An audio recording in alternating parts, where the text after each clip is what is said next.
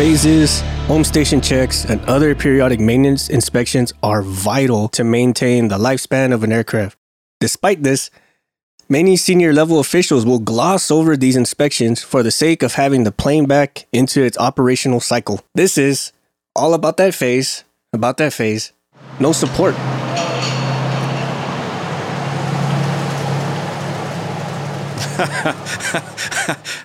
I got to be honest. I didn't know that was going to be in there. I was like, all about that phase. I thought I was having a glitch in my headphones. I was like, did it repeat twice? About that phase, no support.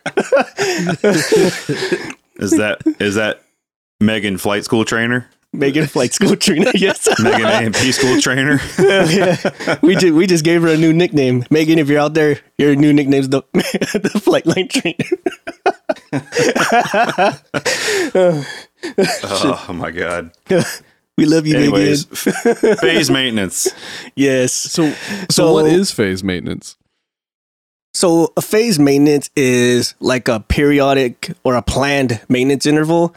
You may hear it in different names, like say a home station check, planned maintenance interval, or overhaul, things of that nature. And what it is, it's a, like I said, a planned interval, and this is meant to extend or maintain the lifespan of a plane, right? Like say it flies so many flight hours. Let's say, for instance, 400 flight hours, which some larger aircraft have a longer interval, like say 800 or 1800. Anyway, these ones is when the plane comes down or it's taken off its operation time, and they do a list of maintenance tasks, like say change out the filters, inspect the mounts, stuff like that. Yeah, repacking hydraulic actuators, pulling the gear out, corrosion inspections. I guess depending on the phase, right? Most aircraft have multi-phase inspections. You know, they call them A checks, B checks, C checks, and D checks. And from my experience, D checks are like, you pretty much, A checks are pretty much filter changes, right? Mm-hmm. You could do that on the line. Aircraft, you don't really have to take it out of its operational cycle to do that kind of a phase maintenance on that one. But then whereas like a D phase, right? Mm-hmm. You're ripping everything out of it. You're pretty much taking it down to the shell. Corrosion inspections. If there is corrosion, to clean it up. Paint touch-ups, repacking servos, actuators. Deep inspections, pulling out the micrometers and such, and making sure all components are within tolerances. You're obviously doing some more in-depth troubleshooting. And if there's been a problem on the MEL list or the minimum equipment list, right, that's been deferred for a while, they'll typically take care of that problem at that time. Well, you hope. Yeah. Because then there's sometimes you're like, hey, I found all these problems during the phase inspection. And then, chief goes, well, that's fine. Just defer them and we'll continue on. Like, but it's already gutted. Why don't we take care of it now? No. We're not taking the extra time. Yeah.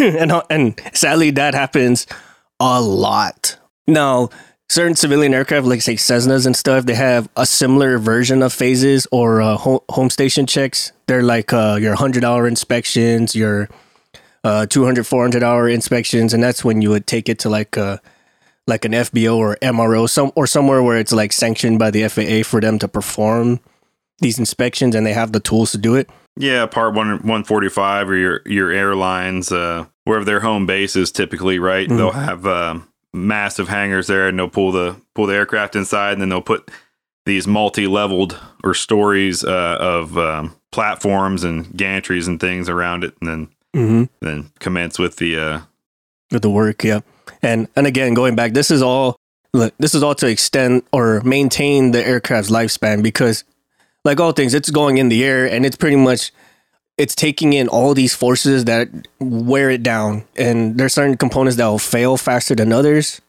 which is typical.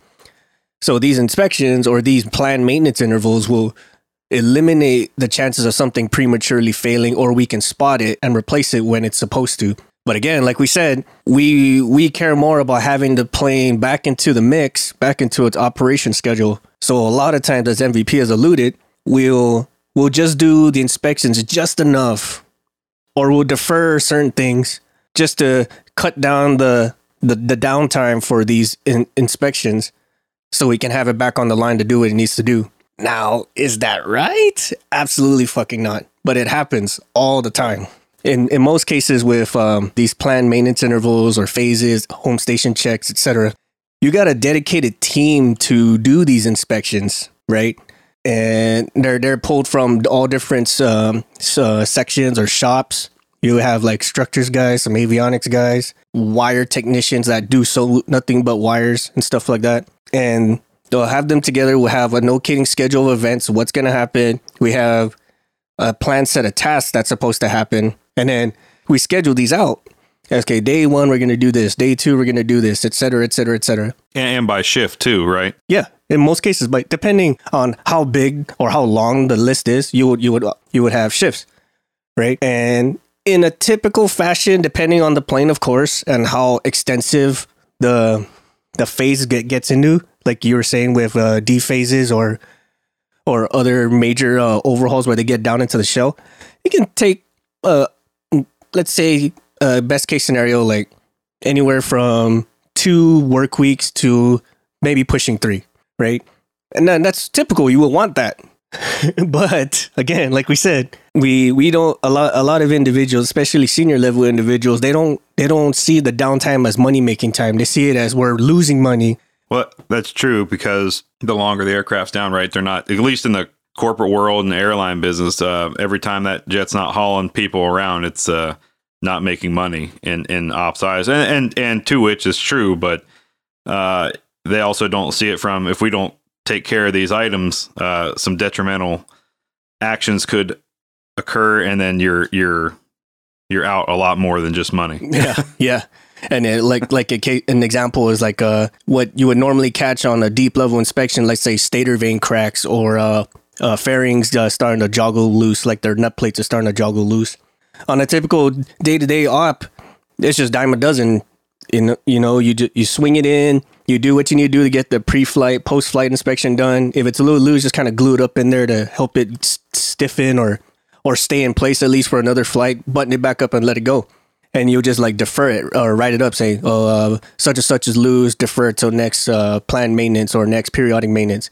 And they keep doing that. And then it gets to the periodic maintenance and they're just like, we'll just push it through, hurry up and get it out of here so you get it back into the line. Yeah, or like the temporary fix, right? You were talking about the fasteners on a panel joggling loose, and like, hey, we're gonna knock out the rivets, re-rivet in a new fastener, put in a new receptacle, whatever else, you know what I mean? We're gonna do all that work now, and maintenance control or ops or whoever's going, well, why do that? What did you do to fix it the last time? It's been MEL'd for a while, so what have you been doing then? Just do that again. Well, that's a Band-Aid, right? Mm-hmm. It's a Band-Aid so it can press on. Yeah, it's not going to fall off in flight or whatever else, but it's also not right. Mm-hmm. So, but when it's small stuff like that, they don't look at that as a potential loss of life type problem. Whereas like, hey, our engine trusses are cracked, maybe a problem. Yeah. And you hear this in almost any typical maintenance control or maintenance planning entity. It says if it's a downing condition or a red X condition or whatever the term is for that this thing cannot fly with this, they're like, all right, take care of those and get it going. But then you would see ones where like it's starting to trend that way. Like, hey, we're seeing a potential problem. They're like, it's fine as long as if it's not a red X or a downing condition, we don't care. Like, you might want to care. Just saying, might want to. Yeah, it could turn into a red X situation real quick. Yeah. Like on this, I think the 747s, right? They had a problem with the back skin having a buckling effect. Mm-hmm. So, they would find it during these phase inspections, but over time, they would have to replace the back skins at some point. But they're like, well, it's still structurally sound per the engineering, and we've NDI'd it and whatever else, and this and that, and there's only micro fractures in it. It's just on the skin, not a main structural part, whatever, yakety yak. And you're like, yeah, but I mean, that's not going to take too much. I feel like if it's buckling, it's Mm-hmm. But again, that goes to one of those things where they're kind of like, it's not. Engineering said it's good, and you're like, okay, well, engineering's not the one signing this off either. So yeah. Or another one I found issues with is like engine bearings or engine mount bearings. Like when you're on the line, it's like say like the tolerance or the bearings are measuring out to be like maybe a hairline towards their limit, like it's 1/1000th of an inch towards its limit. You're like, well, it's still good because it's within limits. Now, for operations, that's totally fine. Like, it's still within limits. It's fine. Just roll it. But once you come into like the planned maintenance intervals or phases or home station checks, whatever, and you see that, I'm like, I mean, look how it survived to get here, which is good. But I don't think it's going to survive its next phase or its next whatever. Yeah, it won't make it to the next maintenance cycle, which is the whole point of a phase maintenance, right?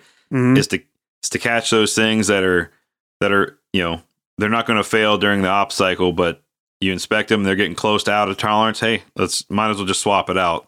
Again, it all comes down to dollars and cents, and when we're talking aviation, we're talking hundreds of thousands, to millions of dollars, depending on what it is and what's wrong. But they don't see it that way. You could, like you said, we're 1/1000th away from being out of tolerance. Yeah, but you're still in tolerance.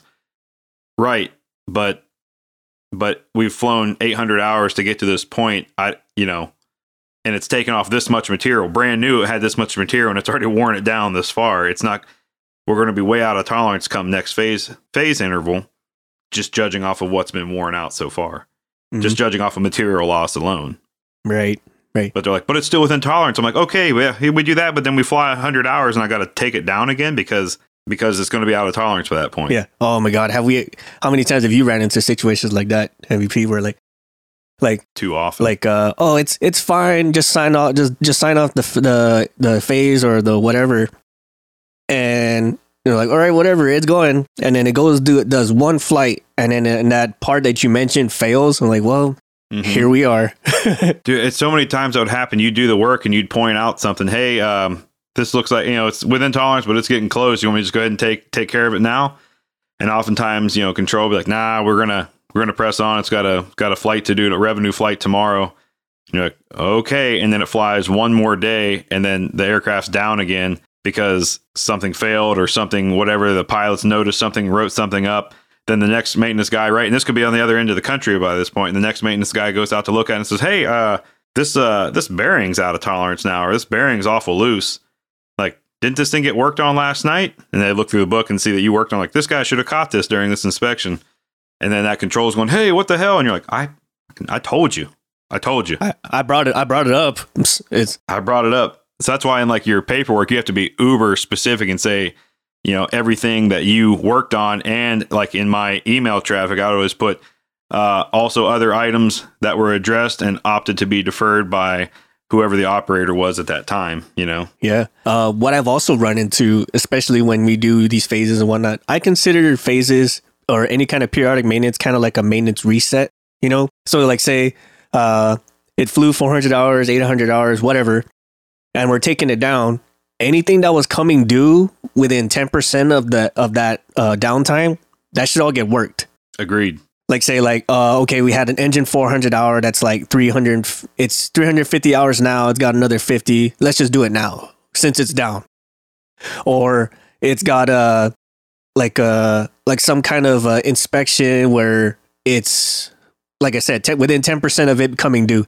If the aircraft is down already, you might as well just do it all and then just reset the whole thing so all the hours match up instead of having okay, your 8 phase or whatever hourly inspection's done, but now you have a engine inspection that's due in 28. Yeah, like damn, it just came out of phase, man. That's why why didn't they do this then? Like, yeah, what was the point of getting it down to fly 28 hours and then comes back down to do another downtime? That to me is the biggest waste of money. But it happens. Like you said before, that happens so often. And the worst I hate of it all is you'll get these individuals who says, well, I can do this in X amount of time, like just like almost miracle time. Like I can get this home station check or this phase maintenance done in like less than 2 days or less than 3 days. I'm like, that's cool and all, bro. I'm strongly believe that you can do that. However, the speed or the completion time of this down maintenance time, it all depends on the condition of the plane when it gets here. And whatever you guys decide to do or not do, it's going to show itself once we start tearing it open. So if you guys give me shit, it's going to take a while for me to fix it. unless you tell me to defer it, in which case you're getting a more shitty product than you got coming in. And at that point, you can't really blame the phase team or the maintenance team because they had all the opportunity in the world to fix it. And you said, scrub it. And so all they did was just document it, MEL it, defer it, whatever the case may be. And now you just got garbage. And you're going to have to kind of roll the dice on it as to when the plane either has to come back down because of the stuff you didn't do, or it just turns into a hangar queen and it never sees the flight line for however many months or days, weeks, months until you guys get the time to fix it. But good luck with that because your schedule takes precedence over a hangar queen.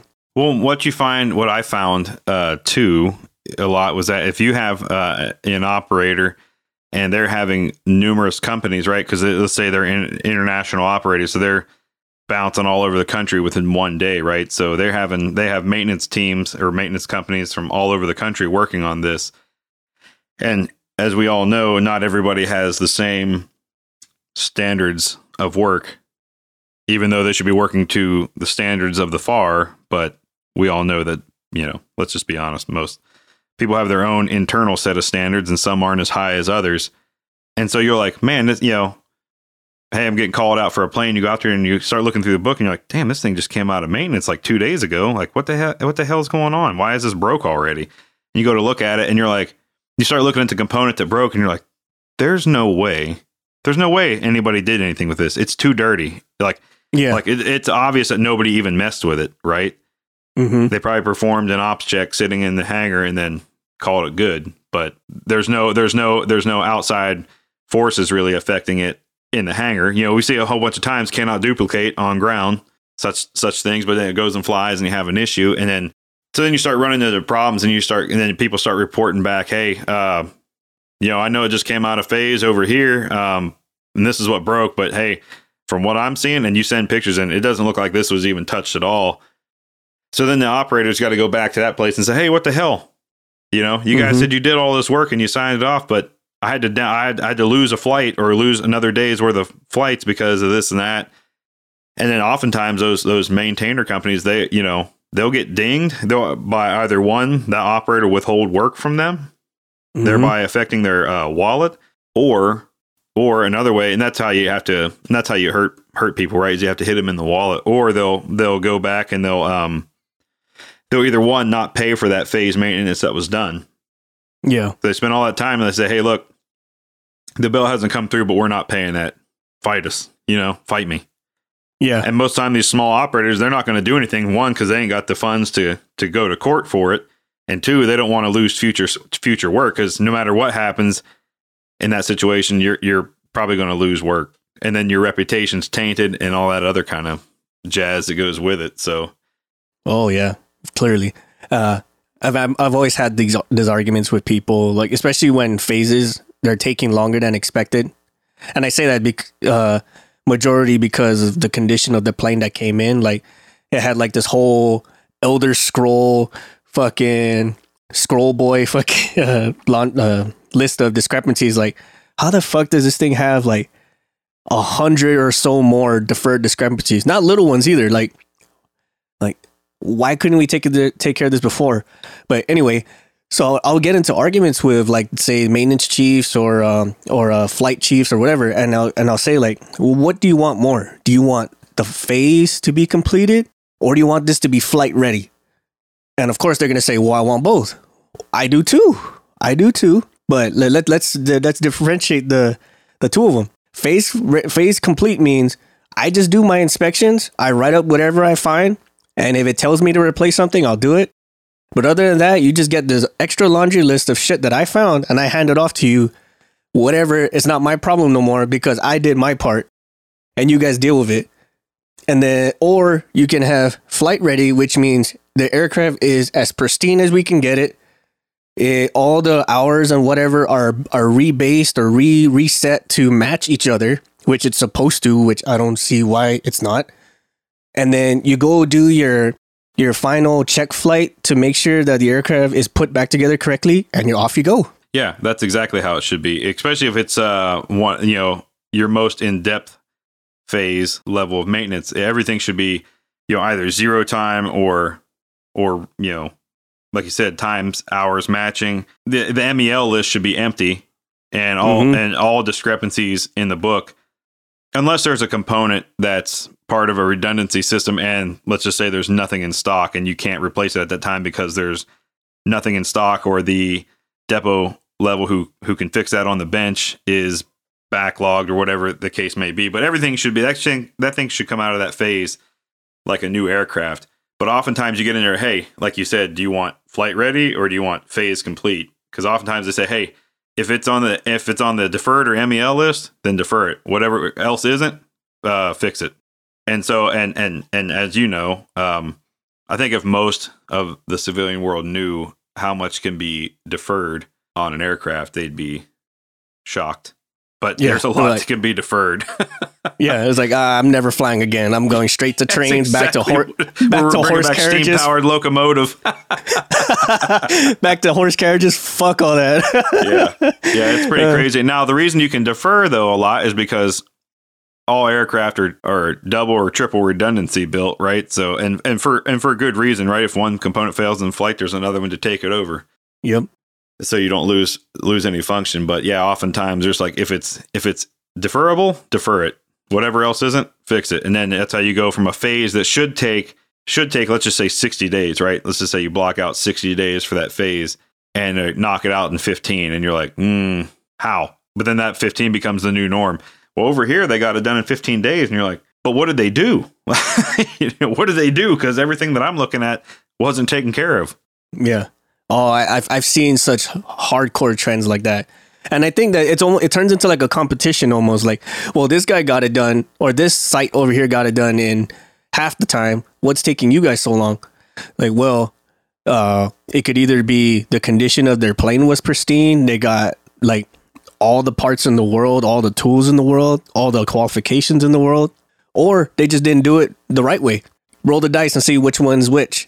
Man, that was one time I got to witness some instant karma, right? It was wasn't during a phase maintenance, but it was an engine change, right? Engine was coming due for some sort of hourly inspection where it had to be removed from the airframe, taken into the shop, torn apart, whatever. And we were on the same ramp as a competitor, but working the same airframe. And so they come to me one day and say, hey, how long does it take you to, typically change the motor out from start to finish an aircraft being ready to fly again? I'm like, we can usually get it done in about 6 hours on this specific airframe. I said 2 guys in about 6 hours. He's like, oh, that's cool. He's like, yeah, we can do it in 4. I was like, oh, right on, and I've seen like our aircraft are also clean when it's done, right? No greasy fingerprints everywhere. Theirs look like you had there was a boot print on the bottom of the tail. And I'm like, is fucking Spider-Man working on this thing? It's impossible. How'd that get up there? You know what I mean? Yeah. So they go to take off, right? And I see their plane go, and it takes off. And next thing you know, it does a lap around the field and lands, and then it stops in the middle of the runway, declared an emergency, whatever else. And the guy had to go out there, and that operation to go out there and recover it and bring it back in. And I was like, hey, what happened? We lost all of our oil in flight. Oh, you did? What happened? We don't know. We have to look into it. Come to find out, like, they had not replaced a couple of the O-rings. And when they put the thing back together, they tore them. They tore the O-rings a little bit, and then under pressure again and high temp oil, and then those O-rings split, and then just pissed out oil under full power and seized up the motor and everything else. I was like, so your 4-hour engine change is now. I'll come back to you. It's fine. Do the math. Like three shifts. Yeah, I was like, well done. Have fun with that. Yeah, that was the one time I got to see some instant karma.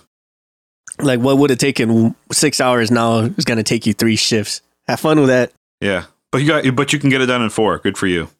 Yeah, right. That's one of those things, man. Like, if you can efficiently get it done in a lesser time, more power to you. More power to you. But there's a reason why a lot of maintenance manuals has like an elapsed time. Like, this should take you about 45 minutes, an hour, whatever the case may be. And that's really more for like due diligence, right? If you get it done faster, good. But then you can use that extra time to like, okay, did I do it right? Did I check all the boxes? Did I make sure that I used the right stuff to do it?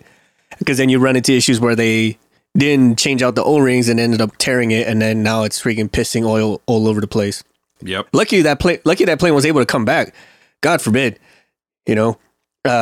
We're going a little bit into the dark of things, but I had a similar issue but it was on a transmission, not an engine. So the transmission filter was like seized into its slot, like just whatever it was, it just would not come out. Just welded itself in there. Yeah, somehow. And it was so bad. They attempted to try to remove the filter using overhead cranes. What? Right? So, yeah. So it was Holy so seized. cow. Yeah. Right? Right then and there, it's like, all right, stop. But so they had, I don't know how the hell they did it, but they rigged the overhead crane to try to pull this oil filter out of the transmission. It was so seized in there, it was lifting the plane from that oil filter, right? Oh my God. And yeah, at that point we're like, all right, what the fuck, right? Or replace the transmission, something to the effect where like, okay, this should not happen, like ever. And for the crane to be able to lift the plane up from an oil filter, that says from holding a filter. Yeah, it's like that says a lot. And so they reached out to like the depot level maintenance team, and they said, okay, just perform an oil sample on the thing to make sure like nothing's grinded up in there. And if it comes back good, then it's fine. Then we'll just defer it to the next phase or next hard fail of the transmission. I'm like, okay, man, you don't want to go to a hard fail of a helo transmission. Yeah. So they said, I don't know who made that call, but they said, all right, roll it, because we need this into the mix. We need this into the operations cycle. I'm like, okay. And so they did the oil sample. They sent the oil analysis check, came back good. No grinded gears or hard chips or anything like that. And they said, all right, roll it. It's fine. But they had to take out the snap ring cap of the filter to kind of do all the stuff they needed to do. Mm-hmm. And it's in such a way where like it's not easily accessible to put that cap and snap ring back on. So then of course, you get the big dick. I'm like the expert mechanic and shit. He goes in there, he does his thing, and he says he was able to get the snap ring on. Okay, moving on. This thing, this should never be done. I would say is a test and go. You know what I'm talking about? Mm-hmm. So a test and go is like you do your function check flight and your planned flight in the same go. Yep. That should almost never happen. Like never. So in a ideal situation, you're supposed to do a check flight to make sure everything's good to go. Land, shut it down, do another pre-post flight check, and then take off. But everyone likes to rush. Everyone likes to do it now, get it done now. So they decide to do the function flight and the planned flight in the same shot. This thing was flying from San Diego up to like Palm Springs. I want to say it was Palm Springs. Was going in that direction. Was it heading out towards like 29 Palms or something like that? Yeah, it was going out towards that way. Okay. So halfway through the flight, they started seeing a drop in oil pressure. And they're like, what the fuck? Right? And then they start seeing a flux in oil pressure. Like it goes from normal to bad, back to normal, to bad, back to normal for at least a good 20, 30 minutes. About 1 hour away from Palm Springs, and it just lost all pressure all of a sudden. Like lost it completely. And they just about got to the runway in Palm Springs when the transmission seized up and they plummeted 10,000 feet into the ground. Holy shit. Yeah. And so what happened with that was the snap ring that the big dig mechanic said he put on, it wasn't seated correctly all the way. So as this thing's vibrating and going through its motions that helicopters do, the snap ring pops off, the cap pops off, the filter wafers pop out, and it just starts spewing oil everywhere. So by the time it got to the runway, it was like bone dry for who knows how long. Long enough for the whole transmission to seize up and then just plummet straight down. So that's one of the darker sides of not doing your periodic maintenance. Yeah, to not doing the periodic maintenance correctly. All those deferreds will add up, and it's either gonna cost you some revenue, like you have to down the flight, like in hopes that you find it early enough to not damage anything seriously. Or in the other case, on the other side of the spectrum, where you think it's all running fine, and then you have to do an in-flight emergency, which roll the dice on that, see if it's good or if it's gonna be something you walk away from or not. Yeah, because when a gearbox seizes like that, I mean, you can't even auto rotate at that point, right? No, because nothing's not rotating. There's nothing. It's just, nothing. You turn into a lawn dart. Oh my god. Mm-hmm. So I was going to ask then, like on that filter snap ring assembly, is there not a second signature or a second set of eyes required for that specific task? QA doesn't have to look at that one, and if no, I'm sure it almost is now. Would have to be, right? Yeah. So there is, and there's supposed to be. I don't know the full situation of what went down with that. They probably just took some random nugget and they said, "Hey, put this on," or "Here, do this."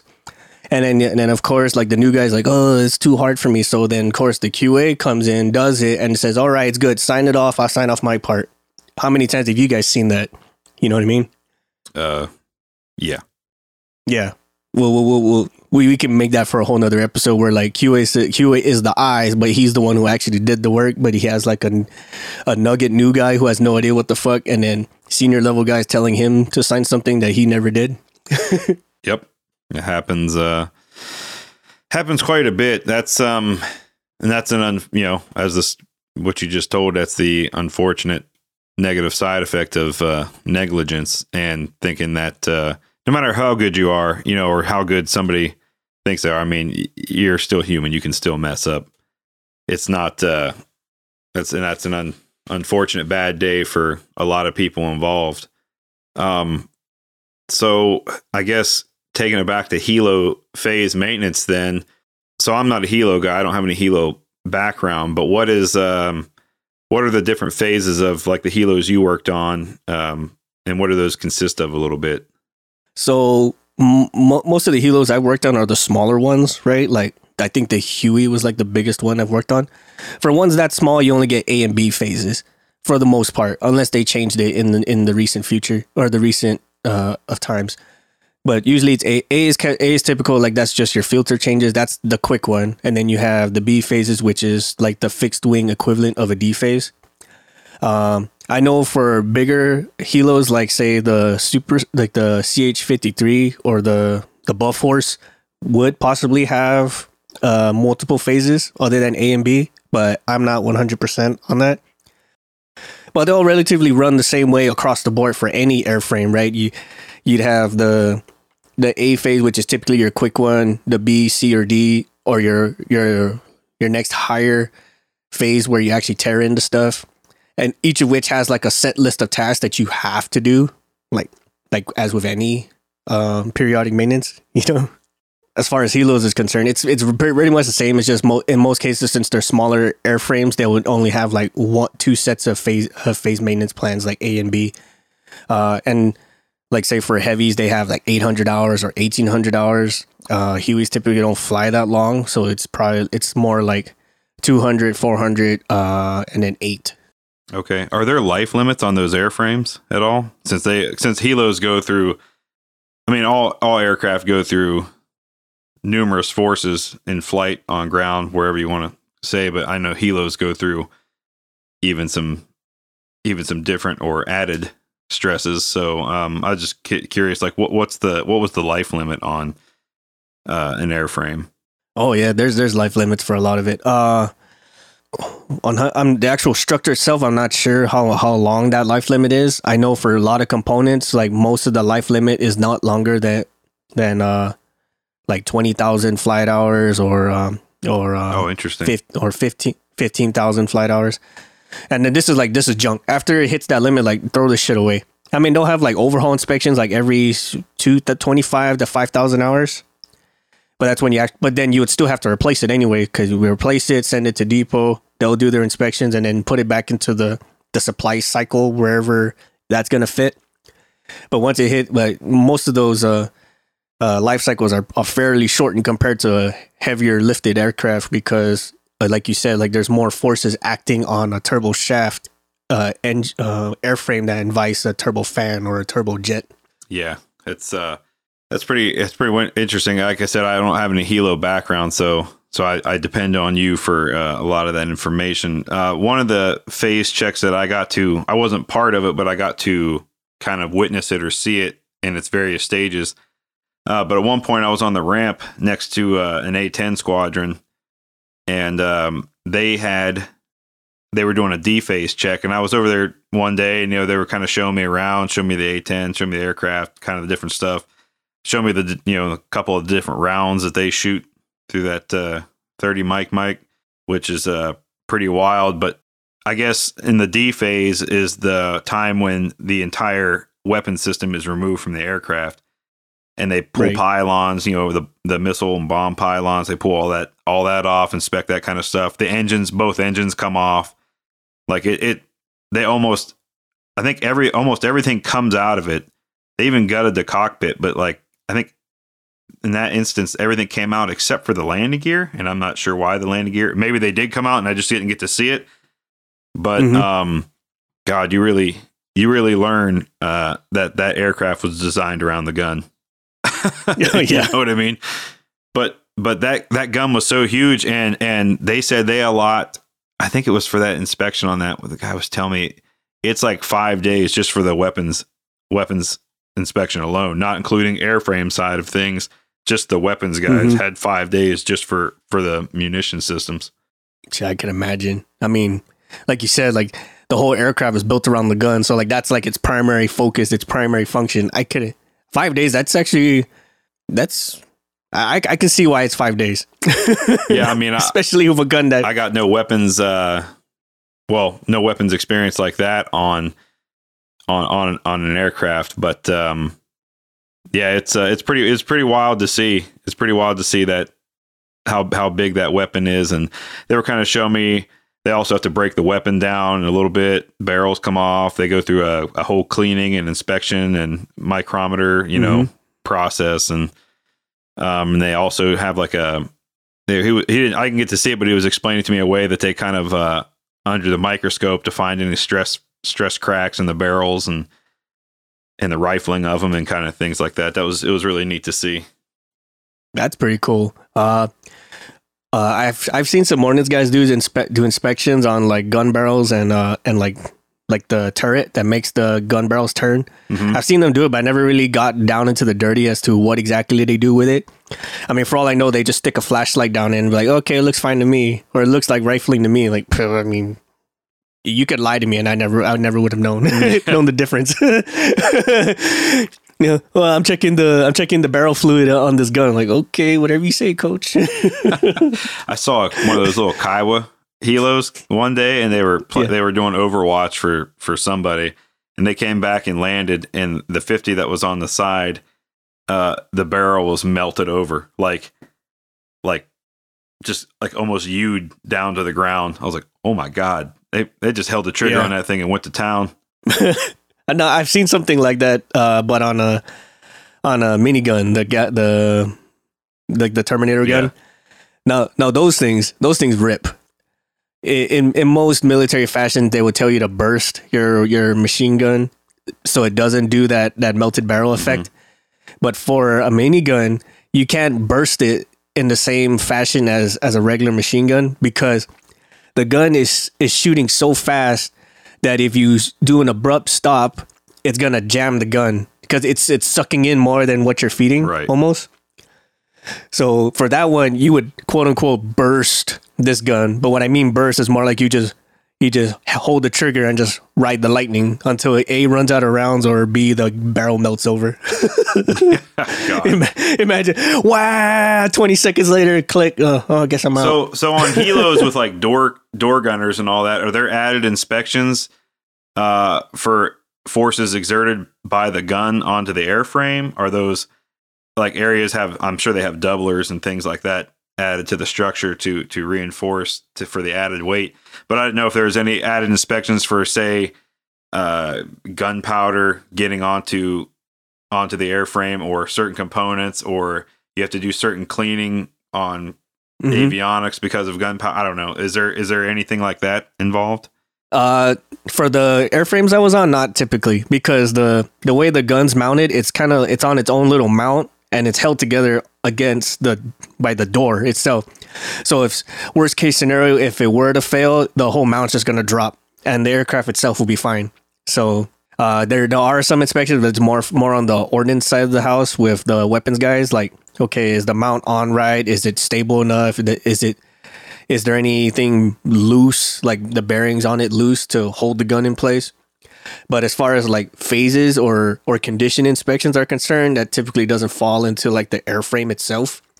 Because if worst case scenario it fails, then the mount will just drop off and whatever. Now you're just without a gun. Well, maybe we should find a 130, an AC-130 gunship maintainers and ask them, because since they got all those added firepower to that airframe, I wonder if what added inspections they have, or if there's an additional phase just for the forces exerted from the guns onto that airframe. And then here's another question too. So you spent a lot of time where you grew up, but you spent a lot of time out in the Pacific during your time of service and everything like that. Do the existing phases, do those times get dropped when you're operating in a salty sea air environment because of all the corrosion that comes with that? Yeah. The phases itself, no, but all the little inspections that lead up to phases, like say corrosion inspections, engine washes, all those other little ones that lead up to the phase, those all get cut in half. Oh, they do. Oh, interesting. Yeah. Yeah, like a corrosion inspection usually like every 100 hours or whatnot. Now it's 50 or 25 even, depending on the conditions. And the reason why you do that is because, again, with the salty or the humid environment, like it's going to eat away at this well before it gets to the phase. So they kind of, like the phase is kind of like the catch-all in say for areas we can't necessarily reach on a given inspection. But to answer your question, yeah, a lot, minus the phase itself, a lot of them get cut in half or shorter depending on the conditions. Oh, interesting. I mean, it makes sense. I've never really operated in that kind of a environment for long enough to have to go through phase. We were kind of either out there just for a short spurt in support, or we were passing through, but we didn't stay in those areas long enough. At least in my experience, I wasn't in those areas long enough to have to go through the phases like that. Mm-hmm. Again, to tie it all together, all this stuff like leading up to the phase itself, or home station checks, ISOs to some heavy lifters they call them, or PMIs, or for the Cessna General Aviation World, the 100 hours overhauls. These are all stuff that's meant to prolong the aircraft's life, and you can already tell that if someone's trying to push this along, either A, like you're being super slow about it, which can happen, but a lot of times they push it along because they just want this back into its operation cycle so they can keep making money or getting it to fulfill the mission, whatever the case may be. The problem is when you start doing those, or you start racing to see who can do it faster, is you start missing shit. Right. And it may not happen directly after that phase, but all those little things that you miss or defer, they start to add up. And then you run into issues like that one flight that came out of Denver where the engine cowling came off and the stator vanes broke off and caught on fire and shit like that. Yeah, on a component that's rotating at 60 to 80,000 RPM. You know what I mean? Yeah. Yeah, you miss all that stuff. Yeah, so those maintainers out there doing phases, I'm sure you guys know the stresses of being pushed by ops or by maintenance control or whatever else, but never ever sign off something you're uncomfortable with, or in the story like Six gave, that you didn't actually perform. Don't put your career and other people's lives on the line like that. Fuck no. Absolutely not. Unless it's something kidding saw or do, or you put your hands on it yourself, then I would not even. I'm like, hey, sign this off. Okay, what happened? Well, this and that. Oh, cool. I'm gonna take it. I'm gonna do my due diligence, make sure it was done right, even though you, the senior level person, told me it's fine. Mm-hmm. Because who knows if you yourself even looked at it? I don't care what you say. That's still my name going on the document, and they're gonna come after me too and ask me the 21 questions, and I have no fucking clue what any of it is. And that's instantly going to be a bad rap on your name. Yep, exactly. Any other closing thoughts, MVP? No, not too much. I kind of said my piece there. Just be careful what you do. defer if you can on some small items that are not life ending for negative repercussions, if they fail. But always CYA and fill out logbooks in entirety. Make sure your pass downs are on point. That way, say you are working multiple shifts and you come up and you say, hey, here's what we did today. Found these other additional items, brought them up to so-and-so, brought them to control or whoever, and they said they opted to defer them.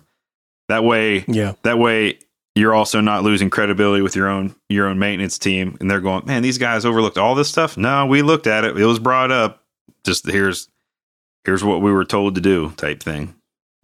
Yeah, here's the deferred list. Here's the MEL list. Here's the do next phase, whatever the case may be. Yeah, communication is key. Yes, absolutely. Especially if you're picking up a job that someone else did, you kind of want to know what the hell it is they did or did not do, because then you start touching it, it's automatically your fault, regardless if you were the one who actually caused it. Yep. We like to thank our patrons for supporting our show and allowing us to keep producing episodes, bring on guests, and keep Shoreline ever happy to help produce the show.